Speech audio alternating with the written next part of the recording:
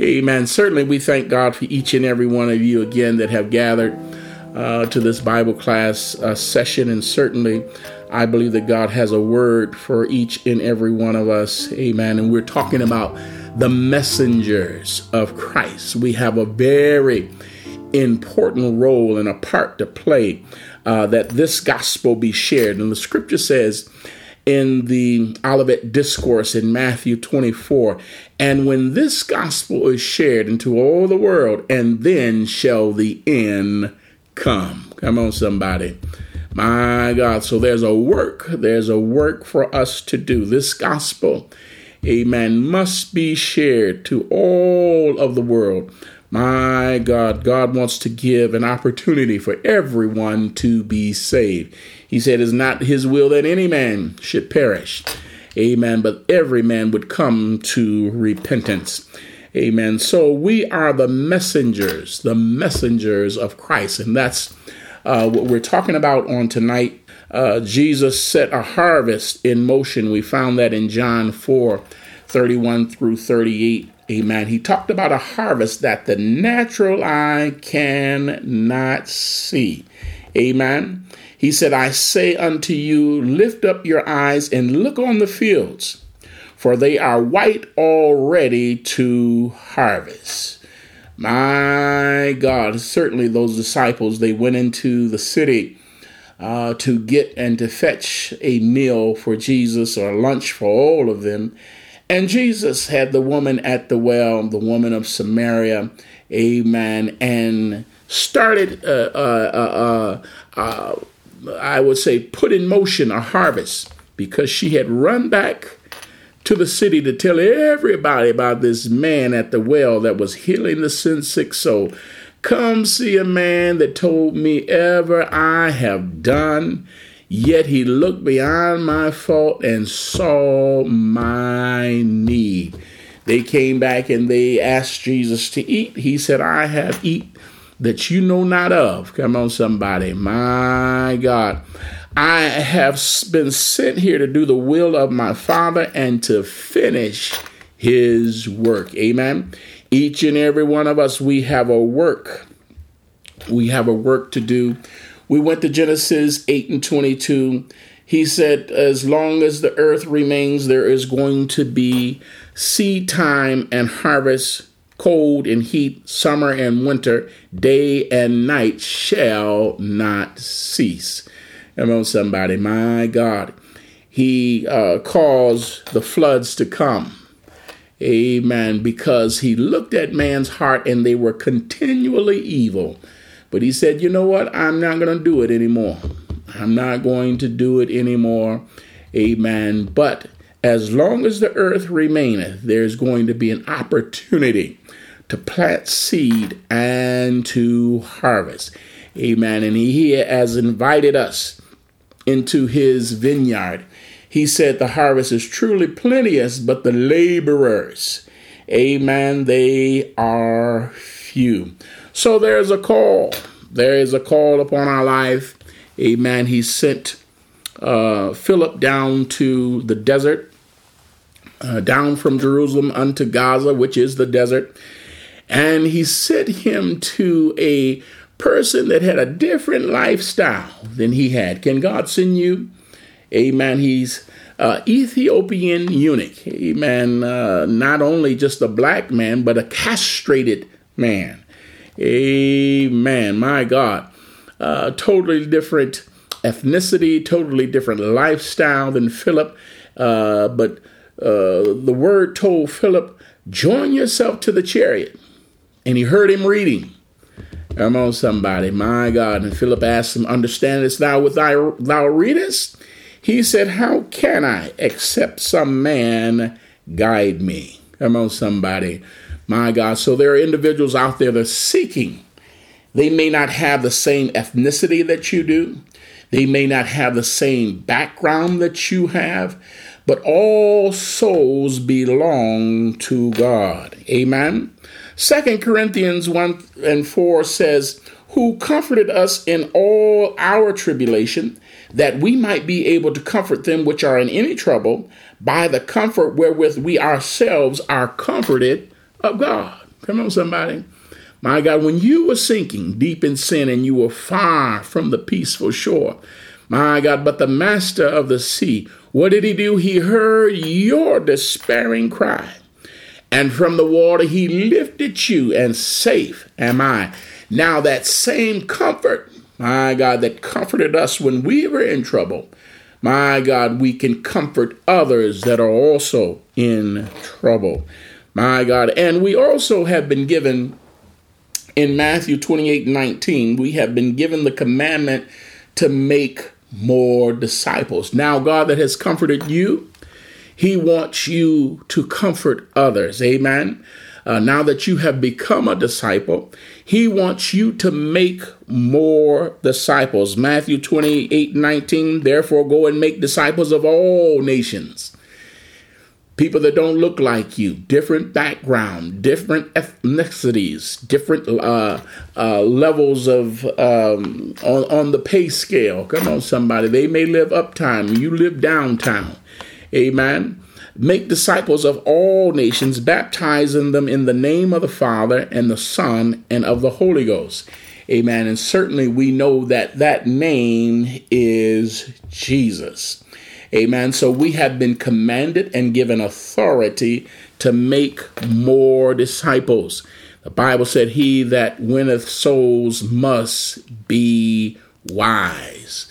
My God. And I got a passage of scripture I want to read to you, and that's 5:17, Acts 5:17. Everybody ought to have your Bibles. Acts, the 5th chapter. The disciples were a very good example of the tenacity, boldness that each and every one of us ought to have toward witnessing. Acts 5:17 through 32, and we're going to get our thought out of 32. All right, then the high priest rose up, and all that were with him, which is the sect of the Sadducees, and were filled with indignation, and laid their hands on the apostles. Now, that wasn't laying hands of prayer. Those were abusive hands, hurtful hands. Come on, somebody. My God. And put them in common prison. But the angel of the Lord by night opened the prison doors and brought them forth and said, go stand and speak in the temple to the people all the words of this life. How many people have you told of this life that you're living? And when they had heard that, they entered into the temple early in the morning and taught. Can you imagine that? Being beat last night and thrown into prison, and the angel comes and sets you free and says, now I want you to go in the temple and do the very thing that you were in prison for and beaten for. Look at this. But the high priest came, and they that were with him, and called the council together, and all the senate of the children of Israel, and sent to the prison to have them brought. But when the officers came and found them not in the prison, they returned and told, verse 23, saying, the prison truly found we shut with all safety. Everything was locked up. The doors were locked. The chains were in place. And the keepers were standing without before the doors. When we had opened, we found no man within. Now when the high priest and the captain of the temple and the chief of the priests heard these things, they doubted of them whereunto this would grow. Then came one of them and told them, saying, behold, the men whom you put in prison are standing in the temple and teaching the people. Then went the captain with the officers and brought them without violence, for they feared the people, lest they should have been stoned. And when they had brought them, they set them before the council and the high priest, and asked them, saying, did not we straitly command you that you should not teach in that name? And behold, you have filled Jerusalem with your doctrine, and intend to bring this man's blood upon us. Then Peter and the other apostles answered and said, we ought to obey God rather than man. The God of our fathers raised up Jesus, whom you have slew and hanged on a tree. Him hath God exalted with his right hand to be a prince and a savior, for to give repentance to Israel and forgiveness of sins. And we are his witnesses of these things, and so is also the Holy Ghost, whom God hath given to them that obey him. My God, isn't that something? That's what I call determination. After being locked up for being a witness for Christ, beaten, and the angel come and set them free, and they're brought back before the council and said, did not we tell you not to teach this? Come on, somebody, you filled all of Israel, Jerusalem, with your doctrine. Come on, somebody. My God, and what was the word? Are we to obey God, or are we to obey men? And I'm so glad. And he said, he culminated in verse 32. He said, and we are witnesses of these things, and also the Holy Ghost, whom God have given to them that obey him. My God, you have received the Holy Spirit because you have obeyed God. Amen. And we are to continue to obey him. And what is the commandment? Make more disciples. My God. As I have said, we are the true Trinitarians. Come on, somebody. We have the revelation that all the three are one. Amen. The true Trinitarians. We believe in the Father. Amen. We believe in the Son. We believe in the Holy Spirit. But we got the revelation that all of these three are one. He is Father in creation.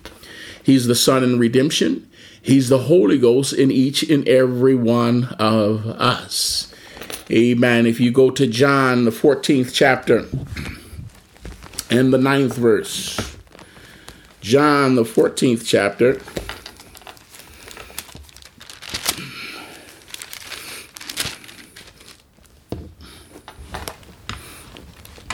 And the 9th verse. Jesus said unto them, how long? I have been so long time with you, and yet hast thou not known me, Philip? He that hath seen me hath seen the Father. And how sayest thou then, show us the Father? Philip asked the question that, a lot of people, sometimes in class, somebody asks the question, and they just happen to be the one to ask the question. But there's a whole lot of people want to know. When Jesus said, I go away to prepare a place that where I am, you might be also. Philip said, well, just show us the Father, and it will suffice us. We'll be satisfied. Amen. But he let him know, I and the Father are one. Then if you drop down to verse 26, that's written in red, and those are the words of Jesus. He says what? But the Comforter, which is the Holy Ghost, whom the Father will send in my name, he shall teach you all things and bring all things to your remembrance. That Latin prefix re means to bring back whatsoever I have said unto you. Speak to my heart, Lord. Come on, somebody. And when God speaks to your heart, when you're faced with that situation, he'll bring it back to your remembrance. That's why your Holy Ghost must be fed. Amen. He'll bring it to your remembrance whatsoever I have said unto you. All right. Jesus said, I and my Father are one. He said, the Comforter, which is the Holy Ghost, the Father is going to send it in my name. Well, that's in red. Who's speaking? Jesus. So the name of the Father is Jesus. The name of the Son is Jesus. The name of the Holy Ghost is Jesus. And all these three are one. Come on, somebody. If we're going to witness to individuals, we must know, understand, my God. And, I want to also caution this. A lot of people say, well, I'm going to start witnesses when I can start calling scripture. You know what? The biggest witness that you can have is what God has done for you. Let people see the change in your life. Come on, somebody. The woman that was at the well ran. Now she went to the well on an off hour, the 6th hour, so she wouldn't see nobody, but ran back to the city intending to see everybody. Come on, somebody. And you all know the reputation she had. That's why she went at the off hour in the first place. And she came back with the multitude. You think she quoted a whole lot of scripture? I think not. I think not. My God. She talked about a man that can deal with you right where you are. A man that told me whatever I had done, come on, somebody, yet he had mercy on my soul. My God. So a lot of the things that are being taught, we can refute those things through the scriptures. Amen. But if you have not got to the point where you can share a whole lot of scripture, just tell of the goodness of God and how he's brought about a change in your life. Amen. Jesus said, all that ever came before me were thieves and robbers. My God, but the shepherd of the sheep, they were not. Come on, somebody. So there are some imposters out there that are claiming some things that are not true. And I'm speaking of the black Jews, the black Hebrews, and the black Israelites. Well, that's us. Come on, somebody. And we have scripture to prove it. Galatians. I'm glad you asked. Galatians. This is a quick overview. Some of the things we have already said.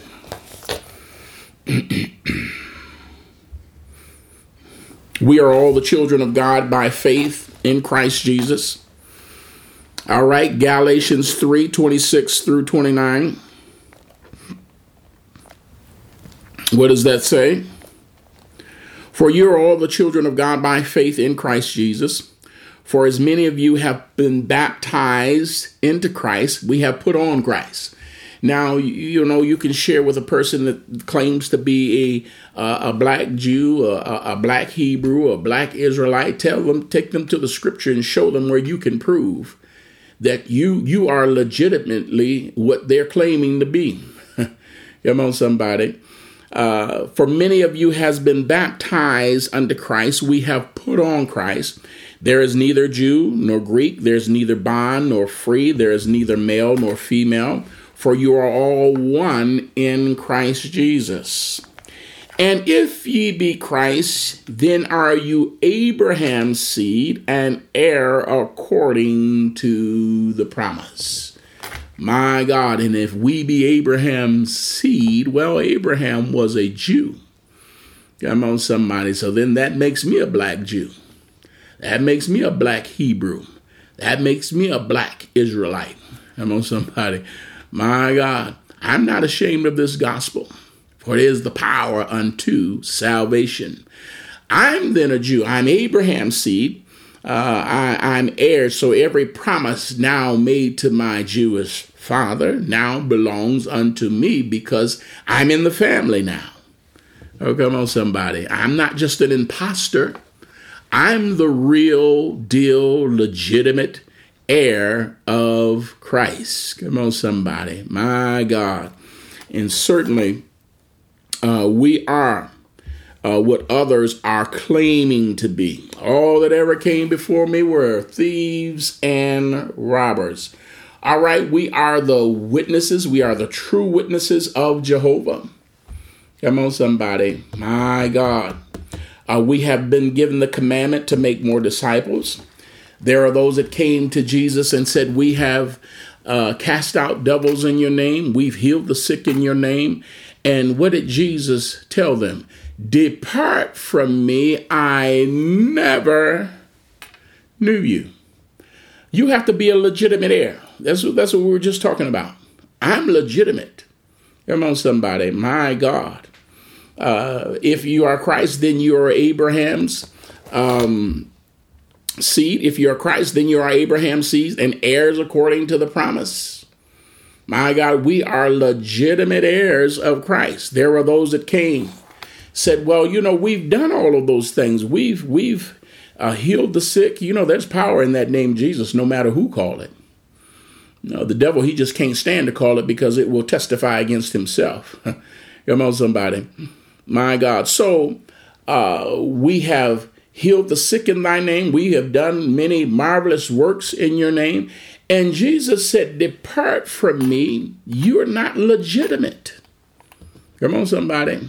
My God. I never knew you. Look at Romans. Romans, the 10th chapter. Romans, the 10th chapter. We want verses 14 and 15.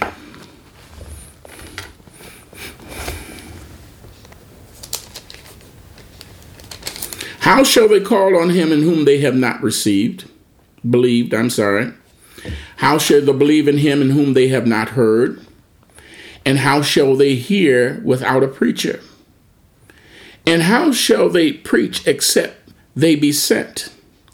As it is written, how beautiful are the feet of them that preach the gospel of peace and bring glad tidings of good things. Come on, somebody. All of God's ministry is God-given and God-anointed ministry. Come on, somebody. Not just anybody can take that name Jesus and perform miracles, and God is accepting them. He said, depart from me. Come on, somebody. Effective ministry must come from God-given, God-anointed people. Come on, somebody. And God knows your name. Acts 4:2 says, neither is there salvation in any other. Now let's go there.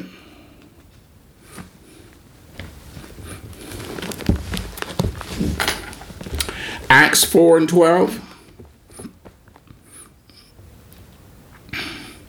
Neither is there salvation in any other, for there is no other name under heaven given among men, whereby we what? We must be saved.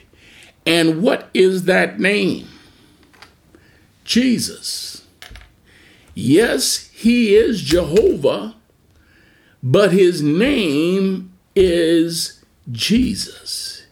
Everybody don't know who Jesus is. If you don't know who he is, you can't be a true witness. My God. It has to be God-given, God-inspired, God-anointed ministry by the man or woman of God sent by him to his people. Amen. We have the true baptism of the Baptist Church. Come on, somebody. My God. We have the baptism that's in the name that's above every other name. Come on, somebody. Father, Son, and Holy Ghost are titles. I'm a father. I'm also a son. Come on, somebody. My God. If you call the name Father, a lot of people will probably look up. If you call Son, I can respond to that too, because legitimately I'm a son. I'm a father. Come on, somebody. Holy Ghost. They're all titles. But the name is Jesus. My God. So we don't baptize in Father, Son, and Holy Ghost. Those are merely titles.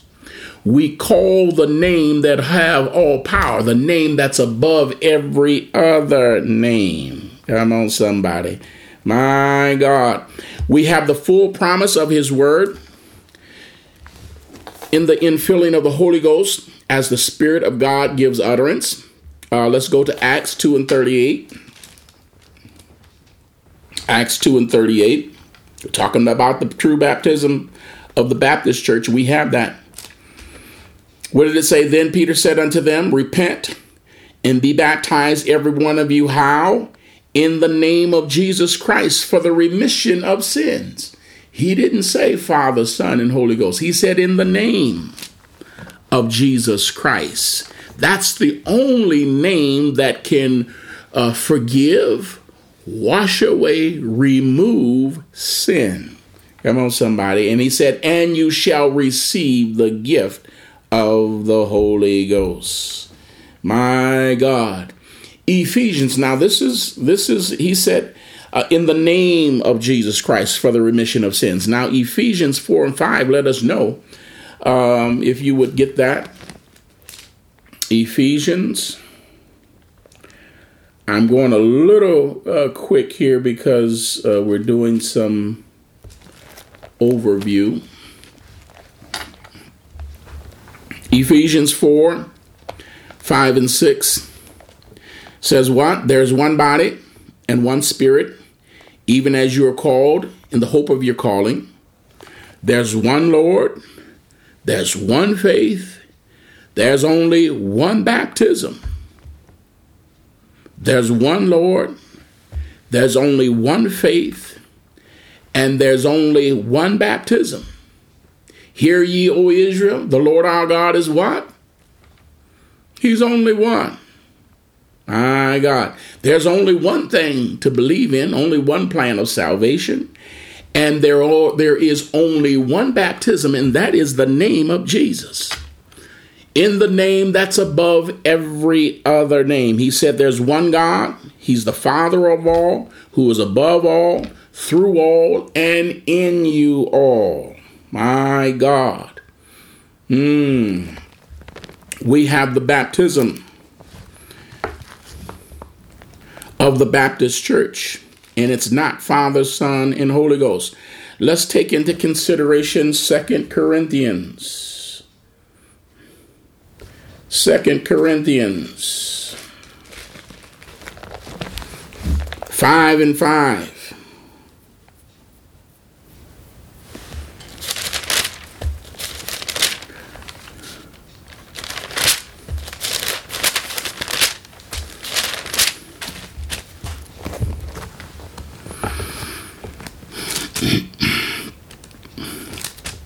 We have the earnest of the Spirit.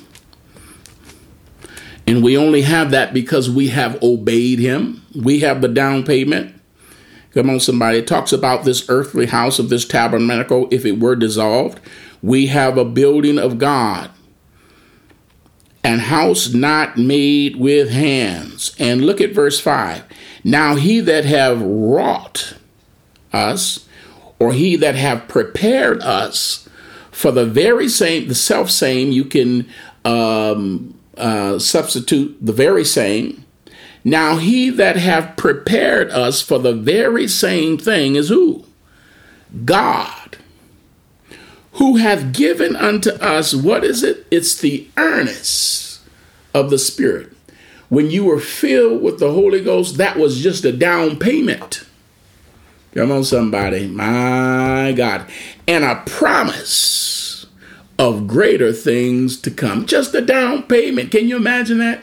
Speaking in other tongues as the Spirit of God has given the utterance is just a down payment.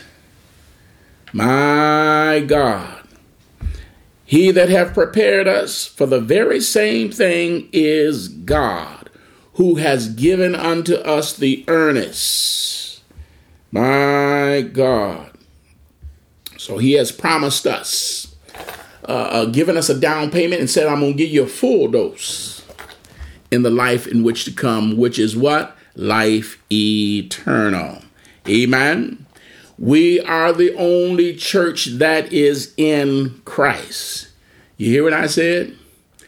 We are the only church that is in Christ.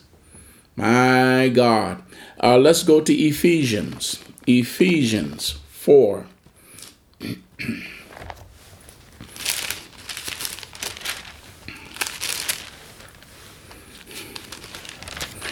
Ephesians 4, 1 through 6.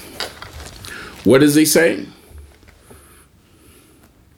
I, therefore, the prisoner of the Lord, I'm begging you that you walk worthy of the vocation wherewith ye are called.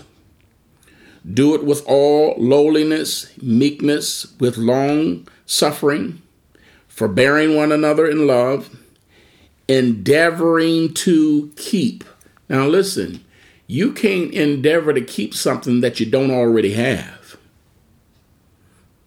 You hear what I said? Endeavoring to keep. You can't endeavor to keep something that you already have, that you don't already have. Come on, somebody. We are the only church that is in Christ. He said, endeavoring to keep, come on, somebody, what you already have. The unity of the Spirit in the bond of peace. There is one body and one Spirit, even as you are called in the hope of your calling. There is only one body and one Spirit. There's only one church that's in Christ. Come on, somebody. And if we're endeavoring to keep, that means we already have it. We are the only church that is in Christ. All right. There's only one body and one Spirit, even as you are called in the hope of your calling. One Lord, one faith, one baptism, one God, Father of all. There it is again. Who is above all, through all, and in you all. What's that name? That name is Jesus. Matthew 16. Matthew 16. We have a whole lot of scriptures that are backing us up. What we teach, what we believe, the life that we live. Jesus asked his disciples, who do men say that I am? And they were just as confused. The answers was just as confused as men are today. Nothing has changed. And then he asked his disciples, well, who do you? It's important we, the disciples of Christ, know who he is. All right. Matthew 16, 15 through 18. And Simon Peter answered and said, thou art the Christ, the Son of the living God. And Jesus answered and said unto them, blessed art thou, Simon Bar-Jonah, for flesh and blood have not revealed it unto thee. You didn't get this on your own thinking. Come on, somebody. You didn't get this at school or in Bible college or some a seminary. This is a revelation that only comes from God. Look at this. Blessed art thou, Simon Bar-Jonah, for flesh and blood have not revealed it unto you, but my Father which is in heaven. This is a revelation that only comes from God. And I say unto you that thou art Peter, and upon this rock, this revelation that you have, I'm going to build my what? One church. There's only one church in Christ. Come on, somebody. My God, we are the church of God in Christ.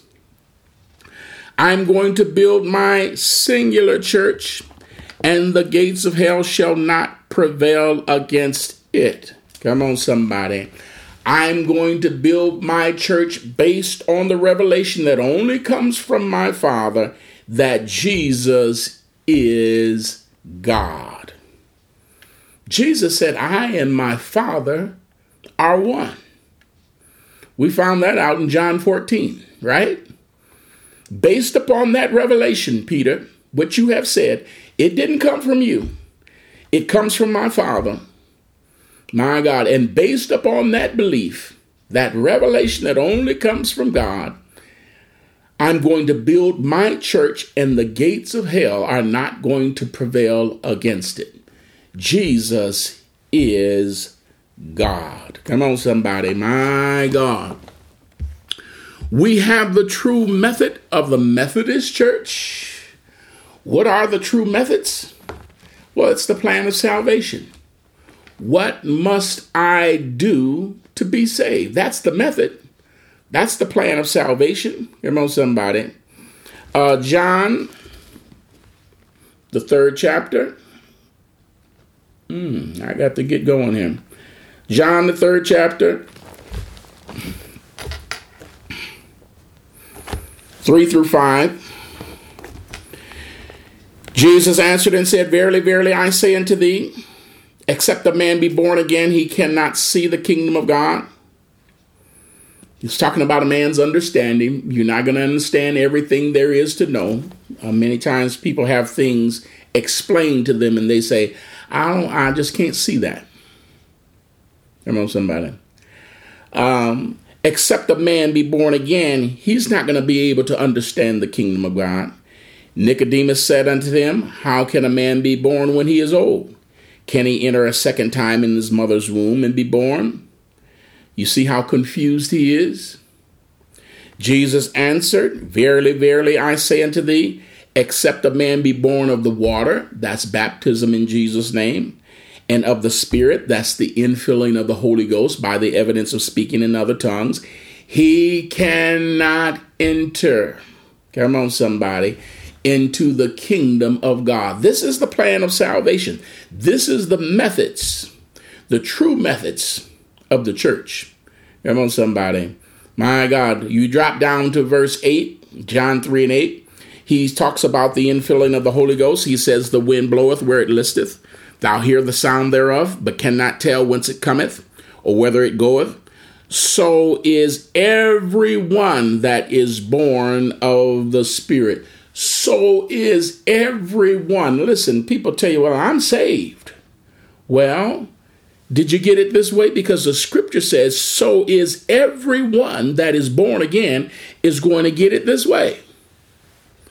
The wind bloweth where it listeth. You hear the sound, but we can't tell where it's going. We can only see the effects of the wind. The trees is tipping. You say, oh, well, it's blowing south. The leaves are rustling down the street. Oh, well, it's blowing that way. Same thing with the Holy Ghost. When you received it, we didn't see it come in the room. We didn't see it leave. Come on, somebody. But we witnessed the effects of it. And what were the effects of it? You speaking in other tongues. My God. So it is with everyone that is born of the Spirit. My God. And what do babies do? When they're born, they cry out. What happened to us when we received the Holy Ghost? We cried out. Come on, somebody, in that new tongue, that new dialect. My God, nobody taught you. Nobody prodded you. Nobody rehearsed. When God came in, you spoke. You were a newborn babe in Christ Jesus. If it's been 3 days, you're 3 days old in him. Come on, somebody. And we cry out. You know, the Bible said it's going to be more tolerable for those that have not seen or known me or my works than those that have witnessed my works. Isn't that something? To know of God's goodness, of his grace, his mercy, his kindness that he has bestowed upon you, God said it's going to be more tolerable for those that haven't even known, for you to know them and not do them. Come on, somebody. We have the method of the Methodist Church, the plan of salvation. What must I do to be saved? All right. Last one. We are the true Catholics. Come on, somebody. My God. Catholic, if you look up that term, it means all embracing. All embracing. And Catholicism is a doctrine that's an all embracing religious doctrine. Come on, somebody. But we understand that Jesus is God. Come on, somebody. And Mary is the mother of Jesus and not to be worshiped as God. Mary is the mother of Jesus. She's not God. Come on, somebody. My God. Let's go to Matthew 11.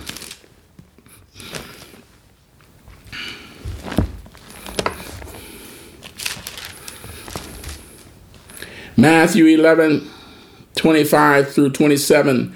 We are the messengers. We carry this message.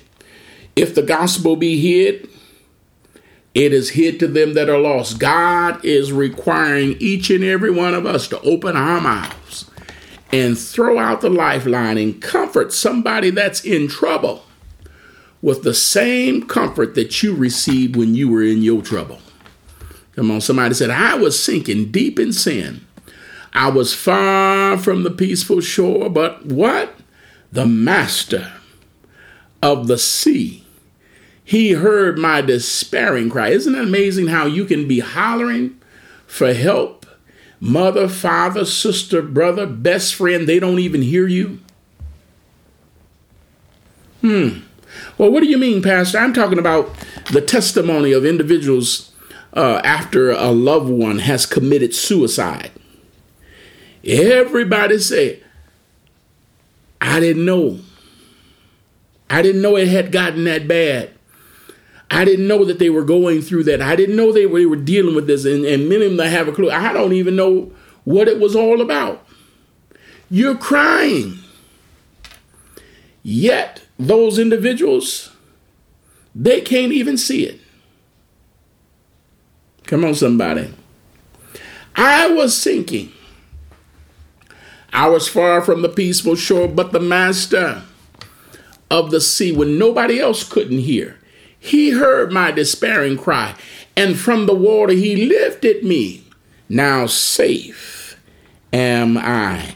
Matthew 11:25 through 27.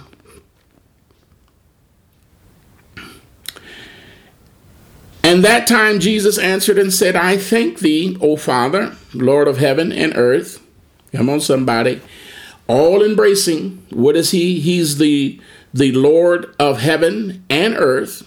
All embracing, because thou hast hid these things from the wise and prudent. Isn't that the same thing Mary, the mother of Jesus, said? And has revealed them unto babes. Even so, Father, for so it seemed good in thy sight. All things, all embracing, are delivered unto me of my Father, and no man knoweth the Son but the Father, neither knoweth any man the Father save the Son, and he to whomsoever the Son will reveal him. My God. So revelation is essential. Come on, somebody. This comes by revelation only. And God says, I'm only going to reveal myself to them. Who the Son reveals himself to are the only ones that are going to receive the revelation. And it doesn't come from Mary. My God. There are those that are worshiping Mary, kissing a statue of Mary, kissing the Pope's ring. You get no revelation from that. Come on, somebody.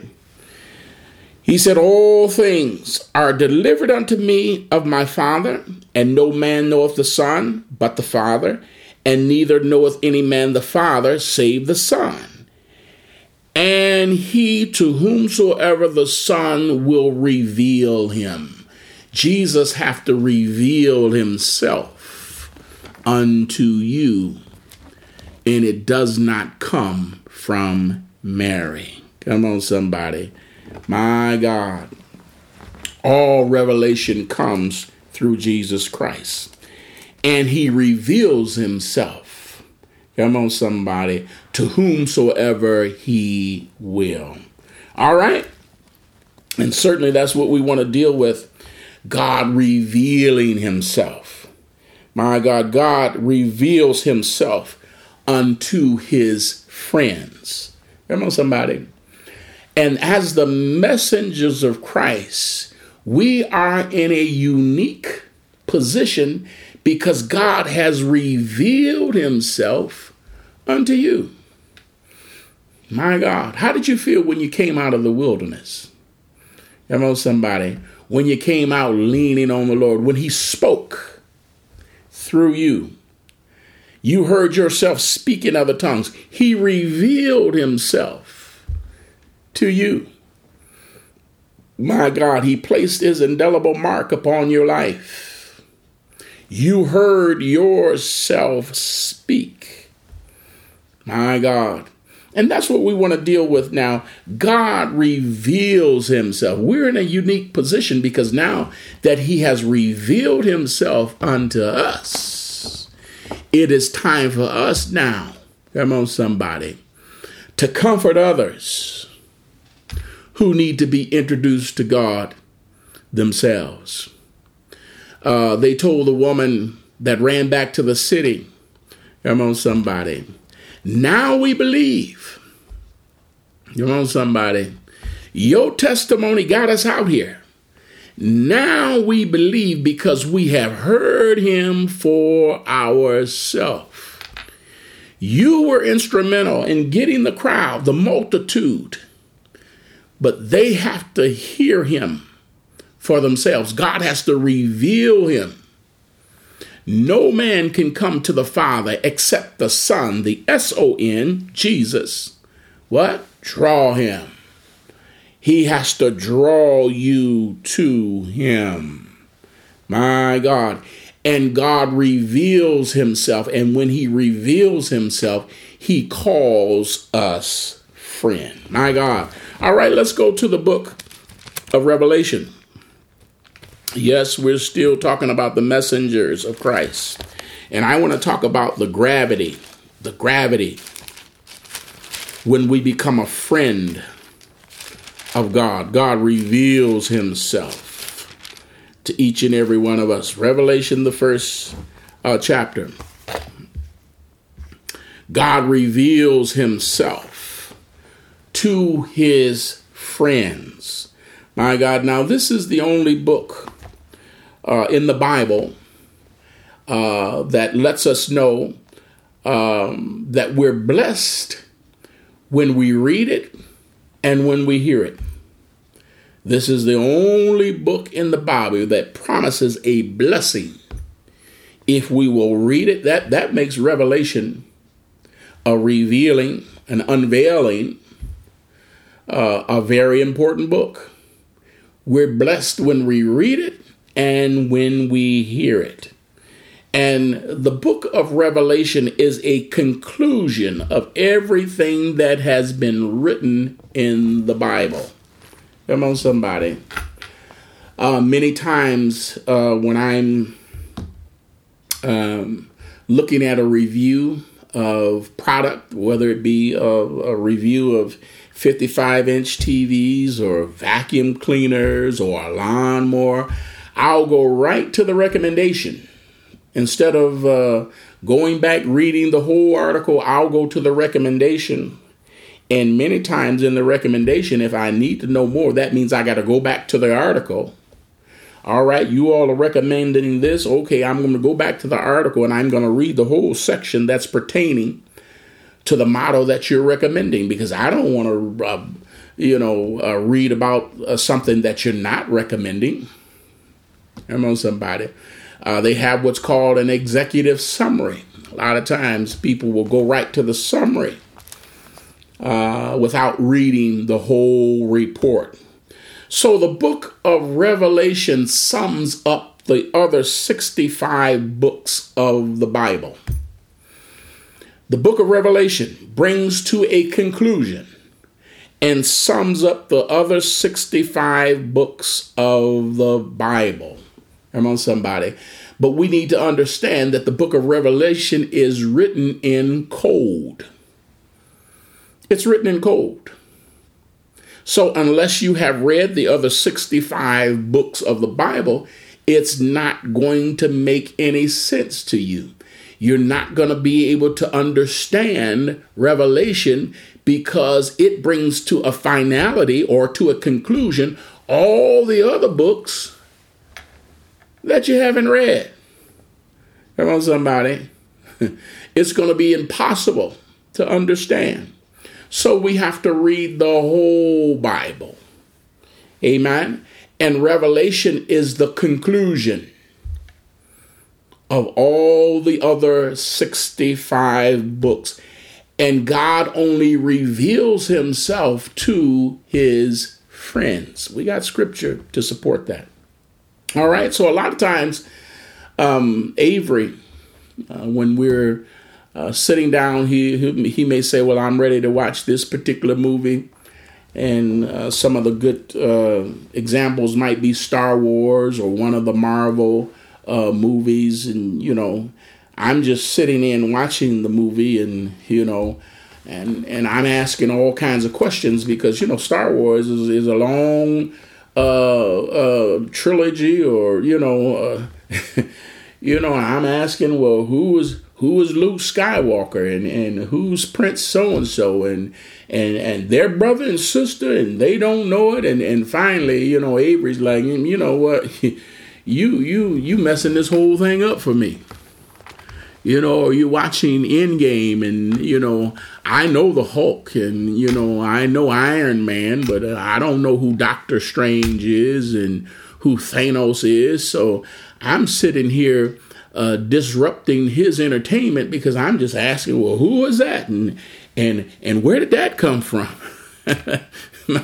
My God. So he's ready to turn the movie off and I can't enjoy it because you're just sitting here asking me a whole lot of questions.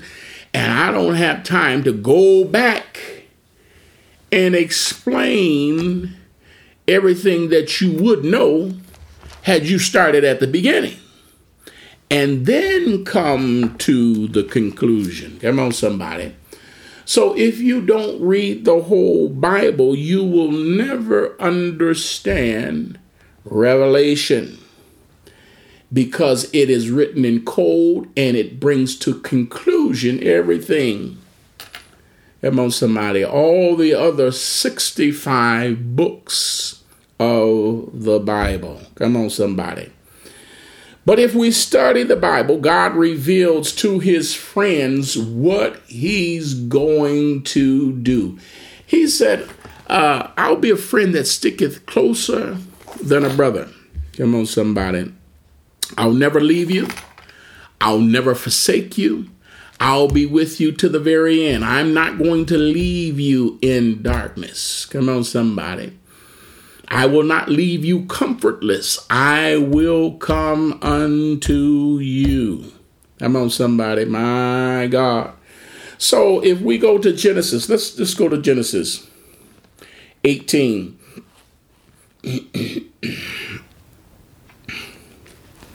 God revealed unto Abraham what he was going to do in Sodom and Gomorrah.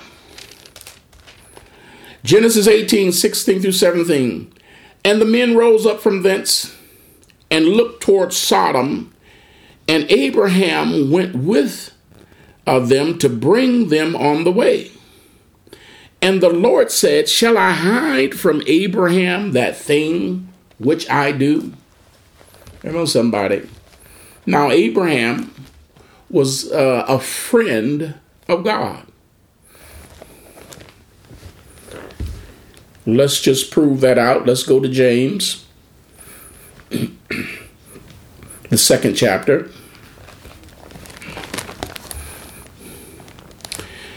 James, the 2nd chapter, and the 23rd verse. And the scripture was fulfilled, which saith, Abraham believed God, and it was imputed unto him for righteousness, and he was called the friend of God. Come on, somebody. Abraham believed God, and it was imputed unto him for righteousness.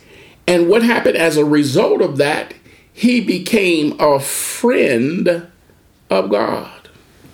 How many know that when we're baptized in Jesus' name and filled up with the precious gift of the Holy Ghost, God considers us his friend? And God reveals unto him, his friends, what he's about to do. Shall I hide this thing from Abraham? He's my friend. So I'm going to reveal unto him what is about to take place.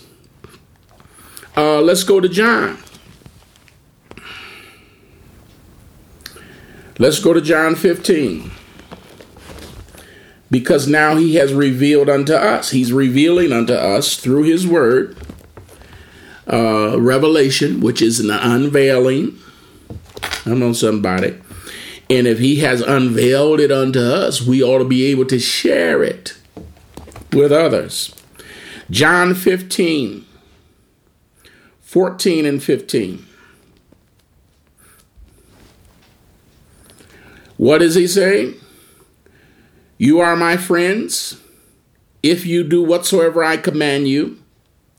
Henceforth I call you not servants, for the servant knoweth not what his Lord doth. The servant don't know anything about his master's business. Come on, somebody. But I have called you friends, for all things that I have heard of my Father, I have made known unto you. My God.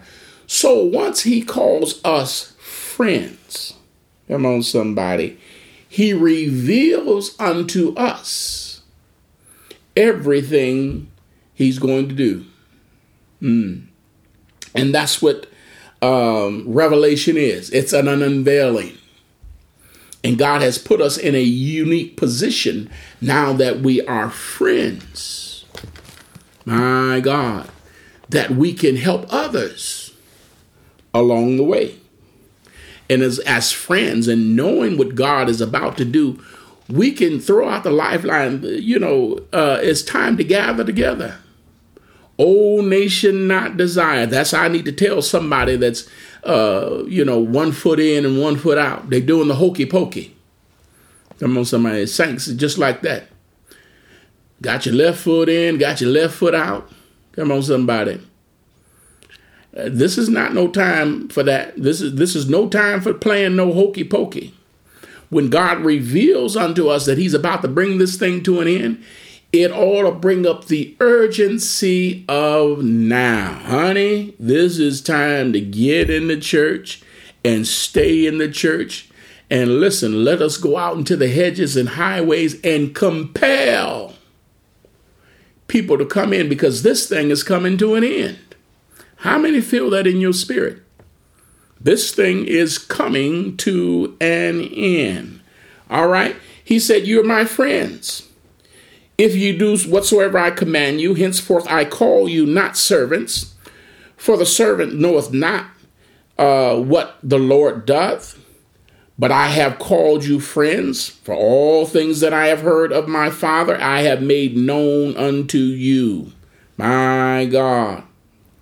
And the one that is closest to God, God reveals more anointing, more revelation. Come on, somebody. We ought to have an understanding of the times and of the season. Come on, somebody. We ought to be those men of Issachar that had a perfect understanding of the times and knew what Israel ought to do. Come on, somebody. My God. Paul said of the times and of the seasons, brethren, you don't have no need that I write unto you. My God, everybody that's baptized in Jesus' name and filled up with the precious gift of the Holy Ghost, you ought to have an inkling in your spirit that we cannot continue the way that we're going. America has become the house that's divided against itself, and it will not stand. My God, I'm thinking about the words of the late Dr. Martin Luther King. I am afraid I have integrated my brethren into a burning house. Is this the revelation that God gave to Dr. Martin Luther King years ago? I have integrated my brethren into a burning house. Come on, somebody. So God, Abraham, he was the beloved of God. And he revealed unto Abraham the thing that he was going to do at Sodom and Gomorrah. What about Daniel? Daniel in the Hebrew means God is my judge.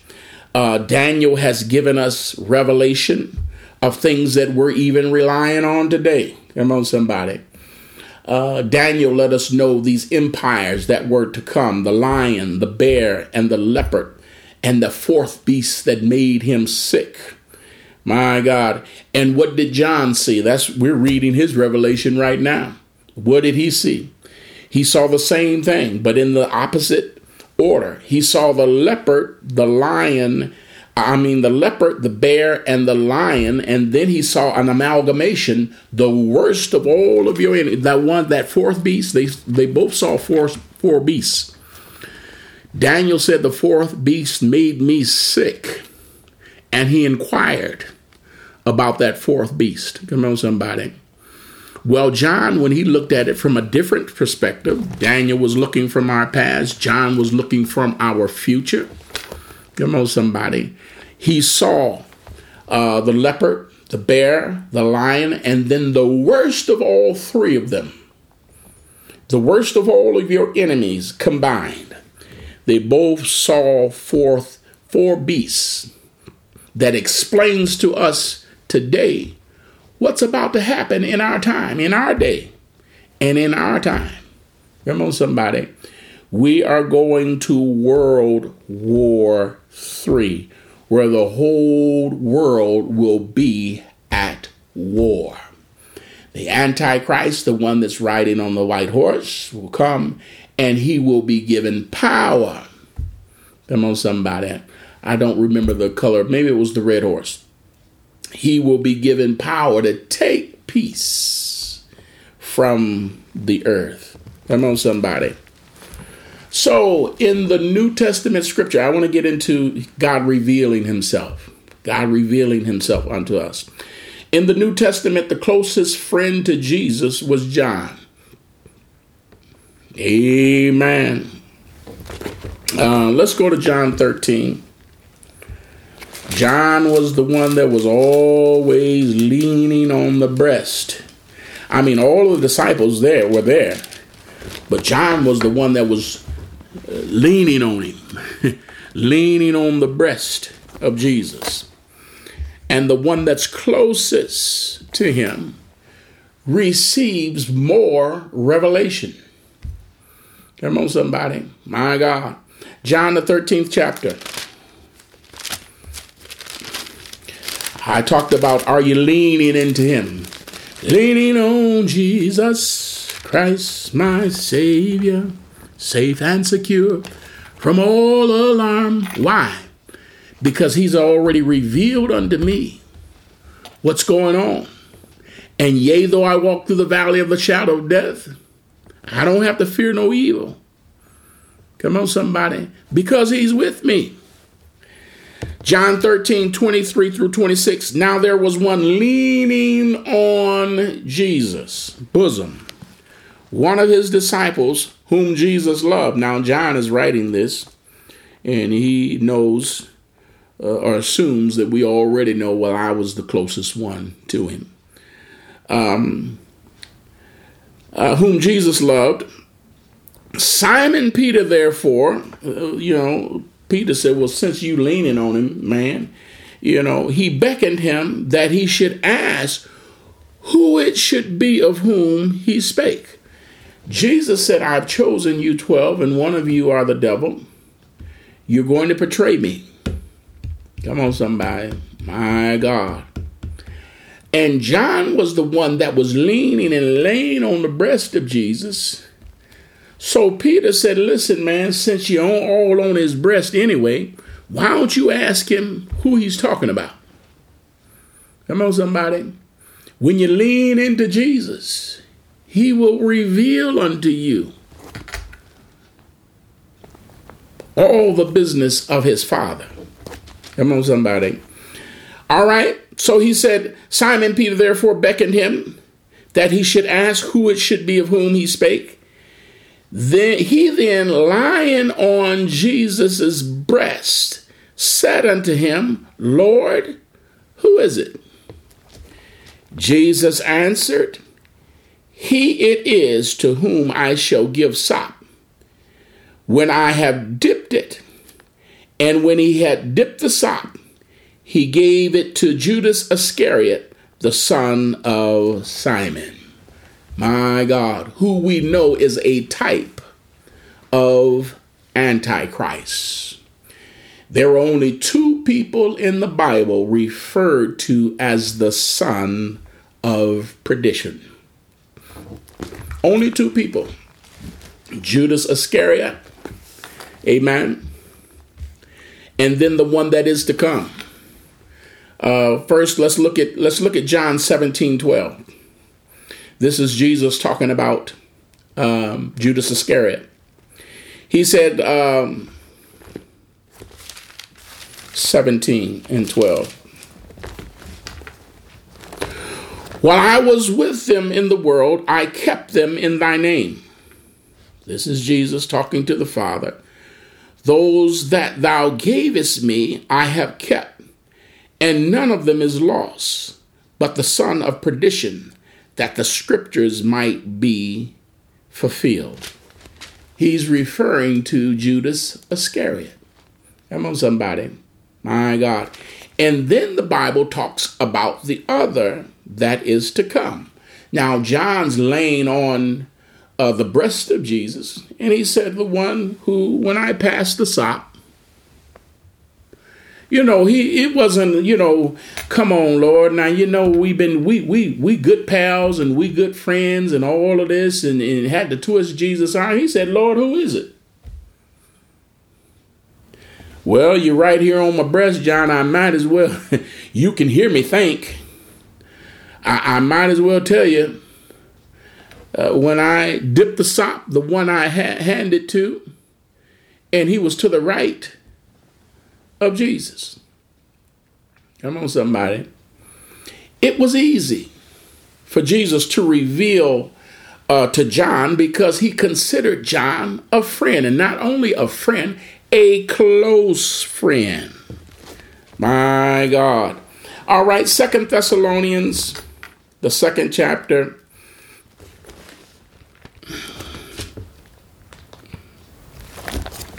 Second Thessalonians, the 2nd chapter, verses 3 through 8. What does he say? Let no man deceive you by any means, for that day shall not come, except there come a falling away first, and that man of sin be revealed. Who is he? He's the son of perdition, who opposes and exalted himself above all that is called God, or that is worshipped, so that he as God sitteth in the temple of God, showing himself that he is God.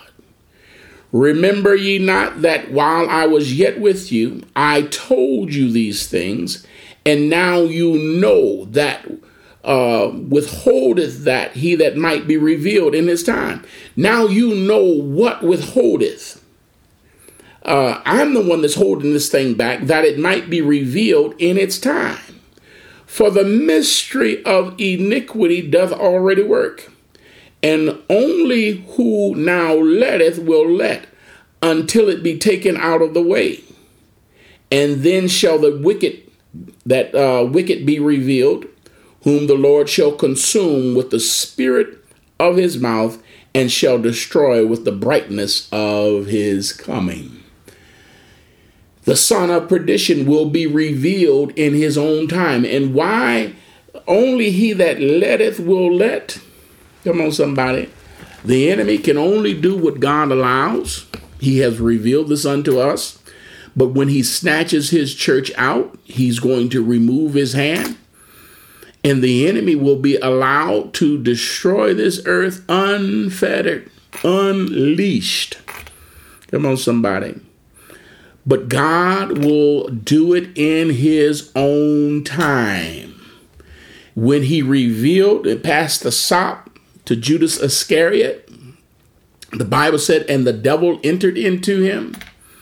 And Jesus said, what you going to do? Do it now. And they told him, don't do it during the feast days. My God, lest there be an uproar of the people. Don't nothing happen without the will, the plan, the permission of God. Come on, somebody. So Judas Iscariot was a type of the Antichrist, the son of perdition, who will be revealed in God's own time. Now, who did God give this revelation to that we're reading right now? He gave it to the one that was closest to him, John, on the island of Patmos. Come on, somebody. My God. The closest friend. Now, they were all friends, but John was the one, my God, that was just inseparable, that leaned on the breast of Jesus. And, you know, when we're living at a time when the Bible said many false prophets will come, false Christs, people's minds is going to be deceived. If we can trust anybody, I believe we can trust John. Come on, somebody. My God. Jesus gave his mother to John. What did he say? Woman, behold thy son. Come on, somebody. My God. He was the closest to Jesus. So God gave him more revelation. My God. And guess what? He gave it to John that John might give it to us.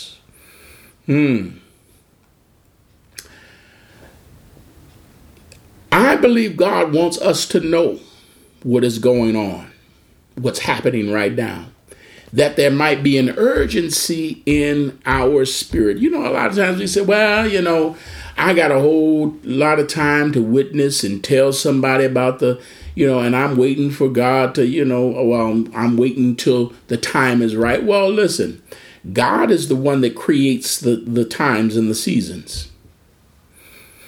When the disciples had went off to the market and Jesus started talking about a harvest, he said, don't look at the fields and say there's 4 months to harvest. I'm the one, come on, somebody, that creates the times and the season. I create the harvest. And right now it is plenteous. Come on, somebody. My God, I create a harvest that it takes more than the natural eye to see. And Jesus is the one that opens up the door of utterance that we might speak to other people. And sometimes I ask the question, could he send you to the desert to speak to somebody that was a different ethnicity, totally different lifestyle? This man was castrated. He was a eunuch. Come on, somebody. My God. Can God send you? Can he trust you? And sometimes people are saying, well, Lord, if you do this and if you do that, and if you know, if somebody come up to me today and talk about being saved, I'm going to surrender. And here you are walking past and God says, join yourself to the chariot. You say, well, Lord, you know, I ain't going to do it this time, but I'll do it another time. No. God has revealed unto us the things to come. Gather together, O nation not desired before the decree. Come on, somebody. God's wrath is being poured out. The decree has already been given. My God. This earth is going to be destroyed by fire. Not with water, but fire next time. Come on, somebody. So I believe God reveals, and he has revealed unto us, his friends. Come on, somebody. What is to come. And that is what Revelation is, the unveiling. My God. And many times we are lazy and we don't know what we ought to know because we haven't read the Bible.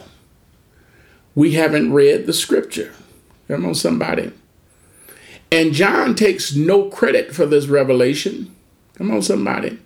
Some of the things, he don't even have a clue as to what is going on. But God reveals unto him what's going to happen at the end of this world and at the end of mankind as we know. And he can only describe in carpenter's terms Come on, somebody. What God is revealing unto him. You know, nuclear war. He describes it as stars falling from the sky. And their eyes and their tongues shall consume away from their sockets. Come on, somebody. And they shall be as standing skeletons and then fall to the ground. Can you imagine that? And some things God reveals unto John. He said, now write it down. And then other times he said, don't write that. So John takes no credit for it. But God is revealing unto him to let us know what's going to happen in this world because we are his friends. My God. All right. And that's what Revelation is, the removing of the veil. Let's go back to Revelation 1. I think we turned there before, but we didn't do no reading. The revelation of Jesus Christ, which God gave unto him, to show unto his servants the things which must shortly come to pass. Come on, somebody. And he sent and signified by his angel unto his servant John. A revelation that only comes from the Father to the Son. Come on, somebody. No man knows the Father but the Son. No man knows the Son but the Father. And to those he also reveals himself to. Come on, somebody. Revelation only comes through Jesus. All right. So God reveals it unto him, his Son, to show his servants things which must shortly come to pass. And he sent and signified it by his angel unto his servant John. He gave the revelation to John, and now John is writing and leaving it on record for us, who bear record at the word of God and of the testimony of Jesus Christ, and of all things that he saw. Come on, somebody. Look at verse 3. Blessed is he that readeth, and they that hear the words of this prophecy, and keep those things which are written therein, for the time is at hand. It's time. Come on, somebody. It's time for the church to wake up.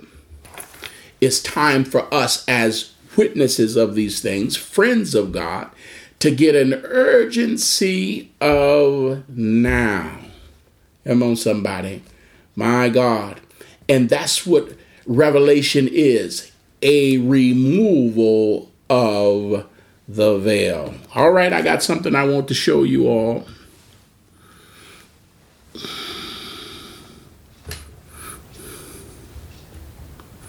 Uh-oh, no, I don't want to do that. Let me see, maybe that's a good spot for me. All right. The removing of the veil. We have here a Jewish wedding, and everything in the Bible is from a Jewish standpoint. Those are the chosen people of God, and they rejected him, and now we have him.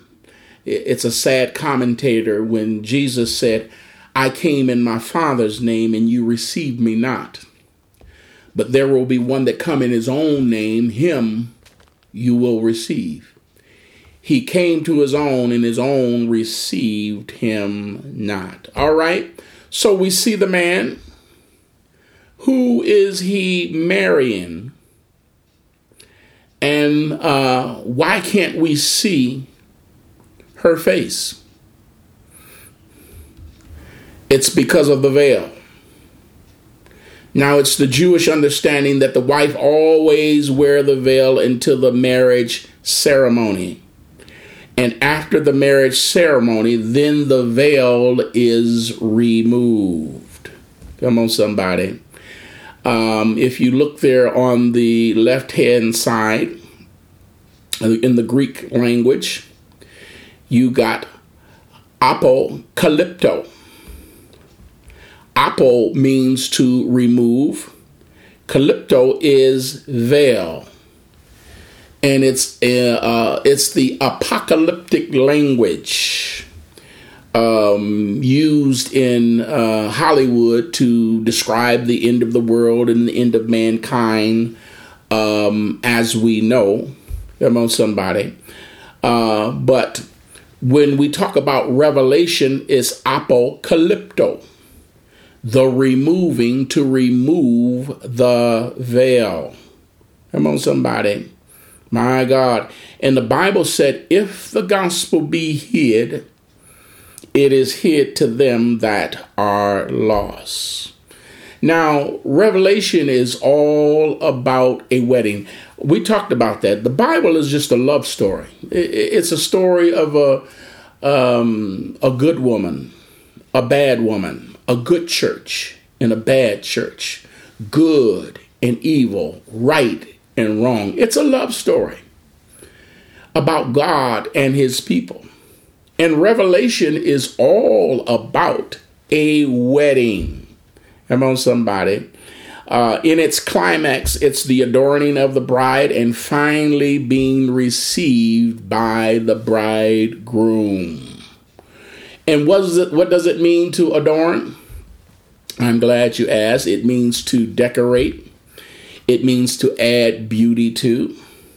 If we think about a tree, ornaments, a garland of flowers, adorning of the hair to make more pleasing, to make more attractive, impressive. Come on, somebody, to enhance piety. And what is piety? The quality of religious or being reverent. So what is God doing now? He's preparing his bride. In the beginning, if we go back, and when I talk about Revelation, the removing of the veil is a culmination in bringing to finality everything that has happened. There's 66 books in the Bible. It's bringing to finality all of those other things that we read in the 65 books, bringing it to its final conclusion. My God. So in the beginning, we have Genesis. God said it's not good for man to be alone. So what did he do? He made a bride for Adam. He made a helpmeet. And we see this pattern repeated over and over again throughout the Bible, but finally reaching its finality in Revelation. Come on, somebody. So God now is preparing a bride for himself. This pattern, it's repeating over and over and over again. And its conclusion is in the book of Revelation. All right. So in the end, Revelation, the veil is being removed. Christ finally reveals and receives his bride. Come on, somebody. My God. And that's what it means. The removing of the veil. Revelation. The removing of the veil.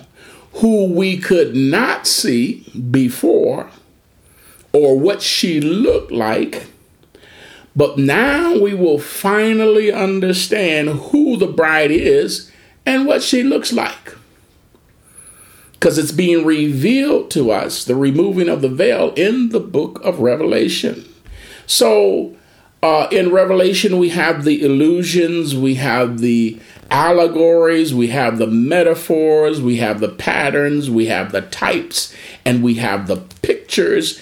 Now all of those are going to be removed with the taking away of the veil. There is no excuse for us not understanding the times and the seasons in which we live, because God considers us his friend. Come on, somebody. You're no longer servants. Servants don't know what the master's business or what he's up to. But I've considered you all friends that I might reveal unto you. Come on, somebody. My God. What's going to happen? Jesus is making it clear to his friends. And John has written it down for us to read and to understand. My God. Revelation is a countless reference to the Old Testament. And that's why I say if you just read Revelation, you're not going to understand.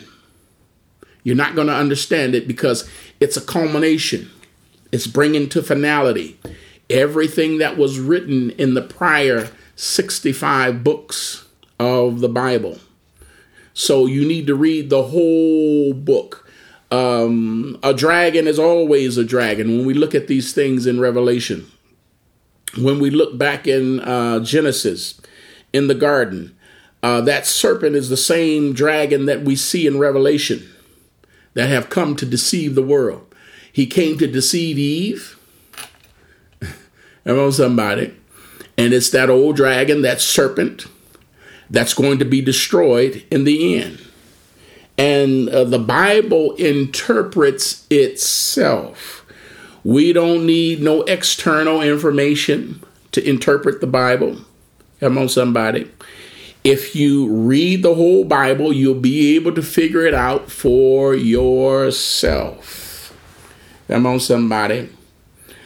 Sometimes people bring in other information and try to make somebody else out to be the Antichrist. And, they use some clever ways of twisting words and coming up with different numbers.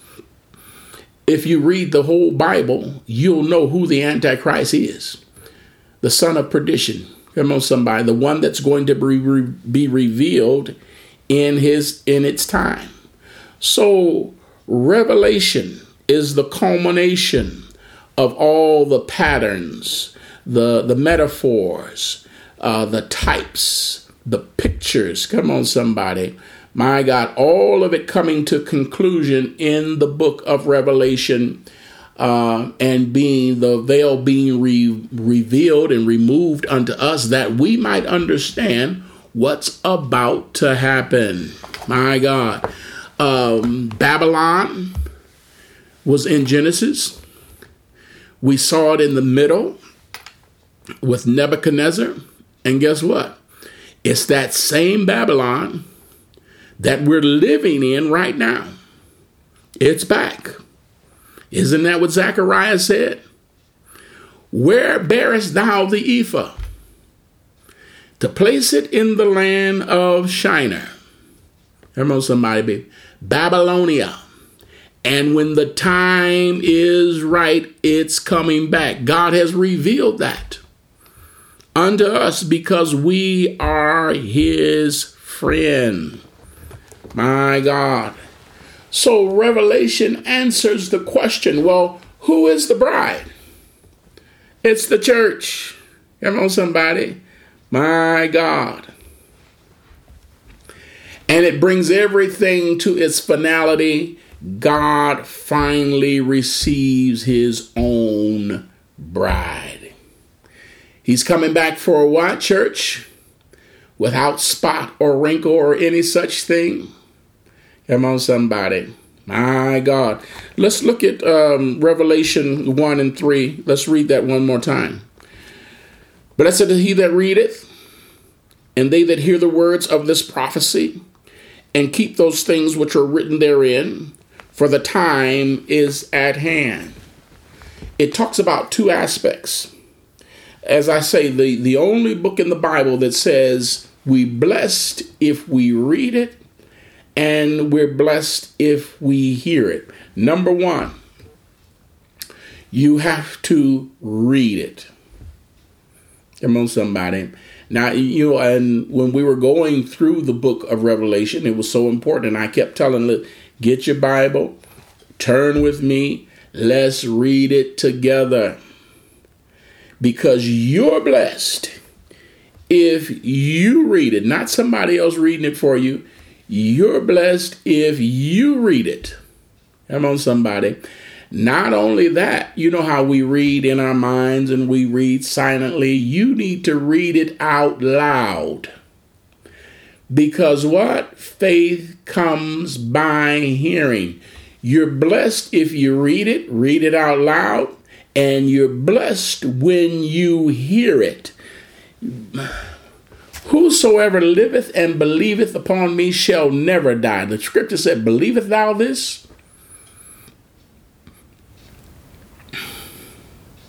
We hear a lot of things in the Bible, but the question is, do you believe it?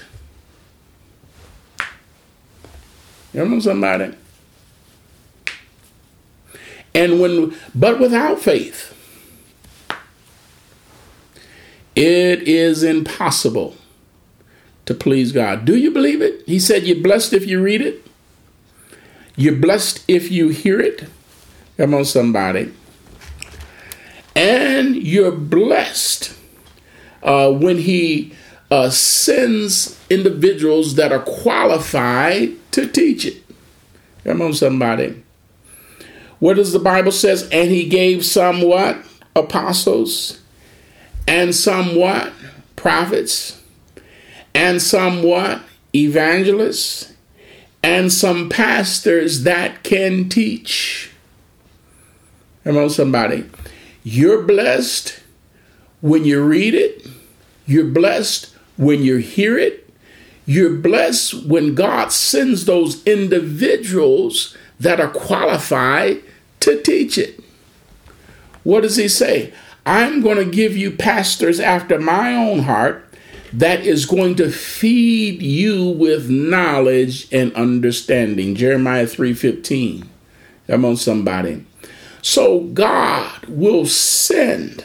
We know we don't have any apostles among us today. That was their job, is to Acts is the Acts of the apostles, how they went about to set up, to govern, to write the New Testament scripture. Come on, somebody. They did their job and moved on off the scene. They were the foundation layers. If we have apostles among us today, that means the New Testament scripture is not yet complete. And how can we be judged against something that we don't even know what it says? We don't have any apostles among us today. The foundation has already been laid. And no other foundation can be laid other than that was already laid. Jesus Christ himself being the chief cornerstone. Come on, somebody. So the foundation layers, they use the cornerstone to line up all the other parts of the foundation. And when the foundation is done, the foundation layers go, but the cornerstone stays. Come on, somebody. This is the block that everything else lines up with. The chief cornerstone. My God. And God said, I will then give you pastors that will feed you with knowledge and understanding. My God. So God is revealing unto us. And this, I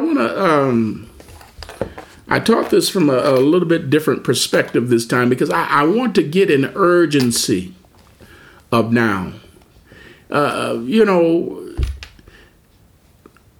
I don't understand how people are saved and don't realize the day and time in which we live. It's time for the church to wake up, be spiritually aware, brethren, of the times and of the seasons. You ought to know what time it is. My God, God is revealing unto us. He is revealing unto us through the book of Revelation the things that are to come. Come on, somebody. And it ought to make a difference in your witnessing. I don't believe in the tornadoes that ripped through Tennessee and Kentucky and Mississippi and the other states that were affected. I believe parts of Ohio I believe it was 5 or 6 states. I don't believe that a neighbor would, would say, well, I don't think I'm going to send no warning out. I'm not going to sound the alarm because, this thing is not that big of a deal. I believe when the people saw the destruction that was taking place, come on, somebody, my God, they would do everything that they could. And that's what they talk about, communities coming together. Because everybody has been affected by this thing. God is letting us know it's time for the church to come together. O nation not desired. My God. The apocalypto, the removing of the veil, has revealed unto us the times and the seasons which are to come. And I don't think, I don't understand if somebody knew that my life was in danger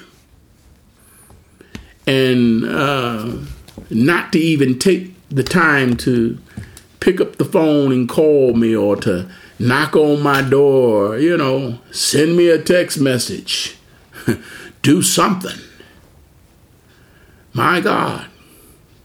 And some of the things that we have read during the tribulation period, when they gnawed out their tongues for pain, yet they repented not. My God. That's a horrible time. That's a horrible time. My God. But I'm so glad to know that the church is not going to go through the tribulation period.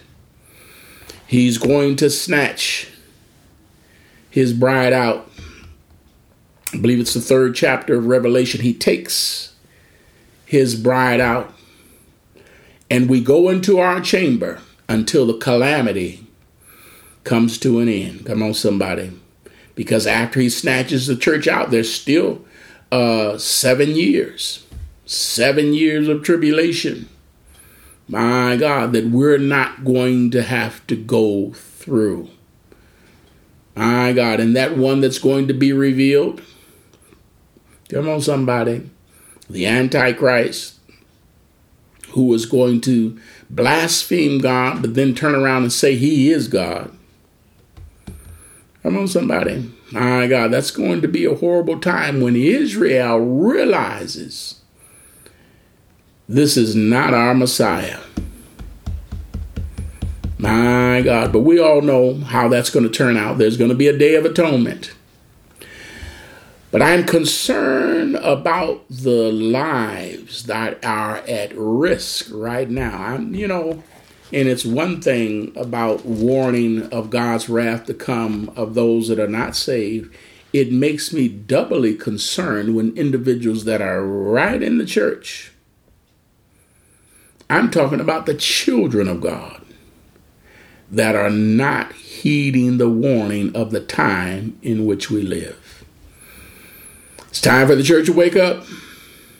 It's time for us to get in urgency of now. I remember the older woman that was at, I believe it was the Iowa caucuses when then Senator Barack Obama was launching his candidacy for the president of the United States of America. So one old lady was over in the corner. She said, "Fired up and ready to go."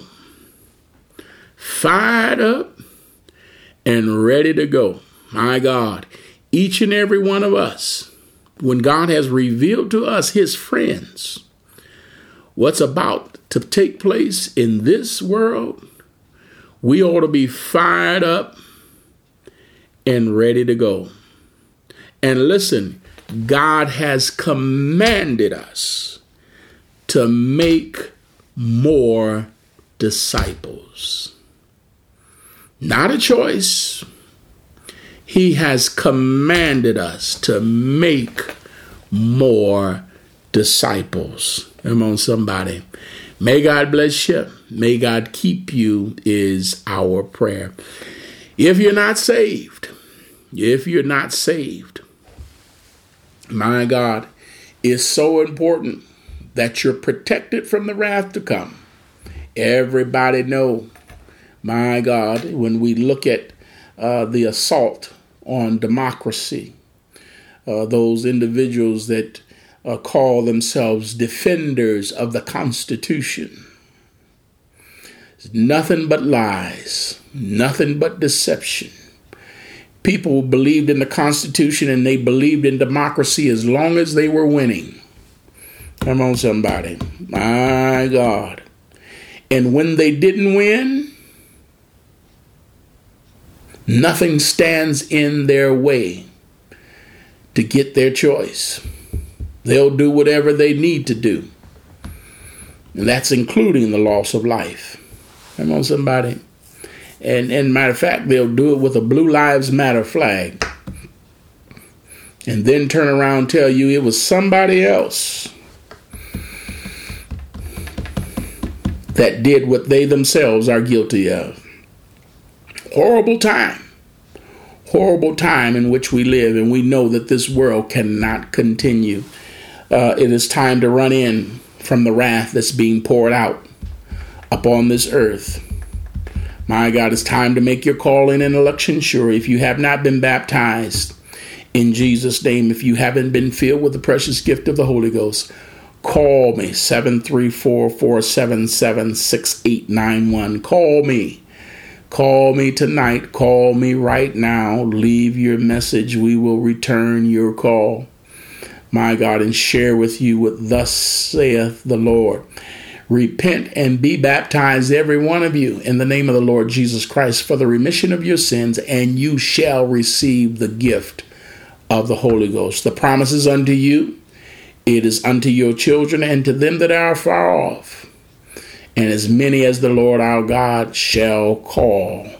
If baptism in Jesus' name and infilling of the Holy Ghost is not for you, well, then God ain't calling you. That's what the scripture says. Come on, somebody. My God. Want to encourage you, call. We will share with you the scriptures, baptize you in the name of Jesus, and God himself, my God, will fill you with his spirit by the evidence of speaking in other tongues as the Spirit gives the utterance. And that's just the down payment, the earnest of the Spirit. Somebody say, when I see Jesus, my God, that's when we'll receive the full payment. My God, what a day of rejoicing that's going to be. Call me. Amen. We will certainly wait on you. The church door is open. We will baptize you. God will fill you with his Spirit.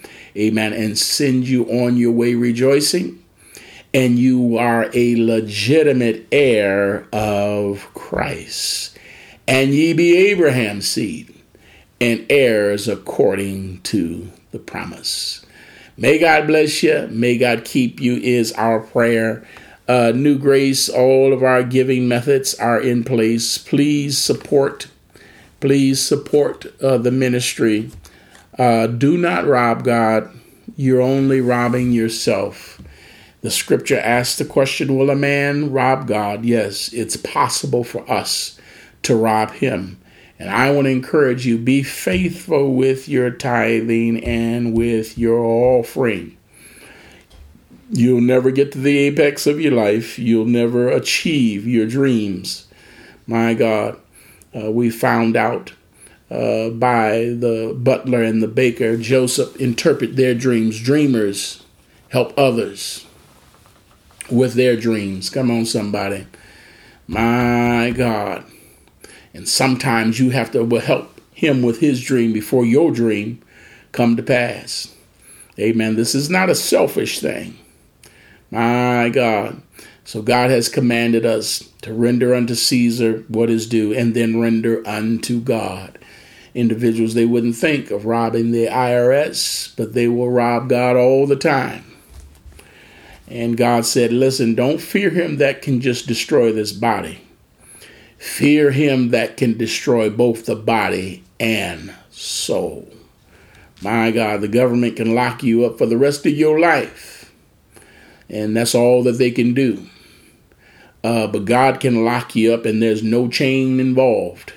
He can lock you up in this life and then commit you to eternal damnation. Come on, somebody. My God, you'll never see the light of day. But let us trust God. Let us believe him. Let us keep his commandment. Let us take him at his word. And let's reap the full benefit and the blessing, my God, of serving him. He gives the Holy Ghost to them that obey him. Amen. So let us reach the full apex, amen, of your life by giving that life to God. May God bless you. The messengers of Christ. There's an urgency. There is an urgency of now. Let us go out into the hedges and the highways and to compel individuals to come in. May God bless you.